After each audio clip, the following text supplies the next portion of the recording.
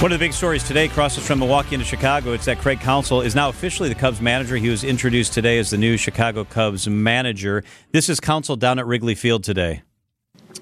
Yeah, I mean, look, the challenge of this is different, and that challenge excites me. More resources means like different types of players for sure. That's a different challenge for a manager. So I don't know if there's I think more resources is certainly something Chicago offers, and there's no question about that. It's part of the equation. It's part of, I think how you kind of tackle the problem of being a great baseball team and being a great franchise.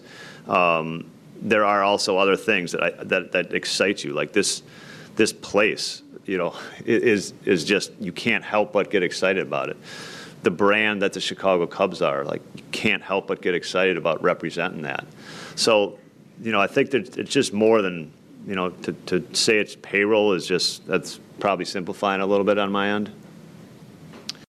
Yeah, but that's definitely part of it. There's no doubt about that. Sure is. Matt Sosler, WTMJ's Matt Sosler, was in Chicago for all of that today.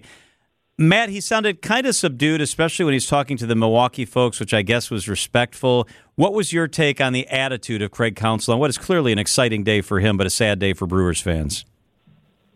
Yeah, John, thanks so much for having me. Craig was very excited to be a member of the Chicago Cubs. There were a lot of factors that contributed towards that, but like you said, he was very subdued. There's a lot of stuff that we learned, but at the same time, we really didn't get the full story in terms of why he left Milwaukee for whatever reason and potentially what could be next for him.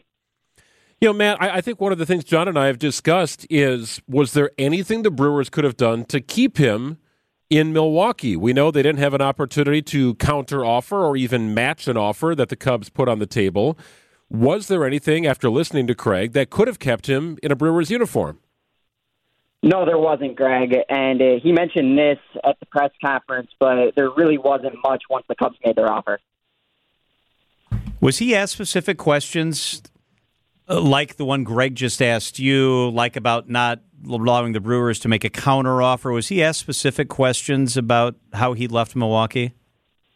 Yeah, so he was asked by Kurt Hogue of the Journal-Sentinel about Milwaukee countering, and Craig basically said that there wasn't much that they could do. I think that in terms of what he was trying to get at, the main reason was that the Cubs made a better offer. The Cubs have more money. They have a good farm system. They have a team that's ready. 3 Gold Glovers.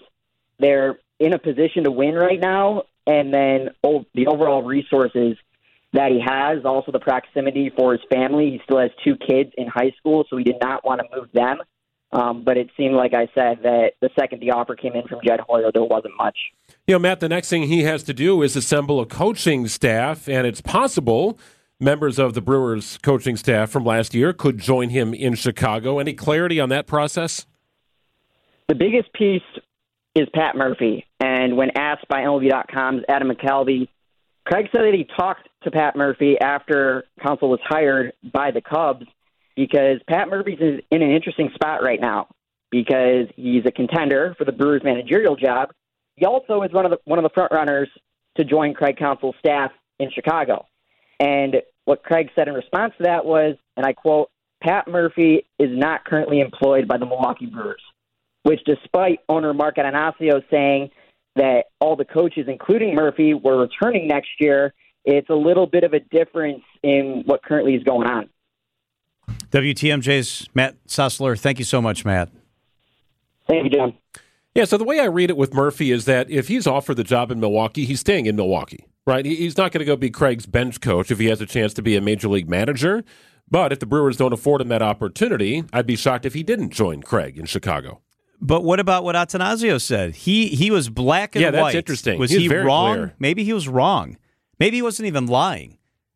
Maybe Atanasio is the owner, who's not the GM, just didn't have the right information. Atanasio clearly said he told us. He did. All the coaches are lined up to come back next year. They are under contract. And then Craig Counsell clearly said today Pat Murphy is not under contract. So we're going to effort to have Matt Arnold on because he's back from the winter meetings. I do want to hear from Matt. The Brewers GM had a conversation last week while at the winter meetings. We, of course, were not there. But I'd like to get some more clarity on that, and I think he's the guy who can help clear it up for us. So is Counsell going to take the Hiawatha back and forth? I mean, is he going to be on the Amtrak going back and forth between Chicago and Milwaukee? Yeah, I mean, you'd have to be the quiet car, right? You don't want to be making too much noise. You don't want to be talking to anybody. No. Business. Yeah. It's a business trip. Yeah, I think you're right about that. Do they reimburse him for that if he decides to come back and forth? I'm sure he's got a pretty generous expense account. Oh, and he's making $8 million a year, so he may not need to. I think he's going to be all right.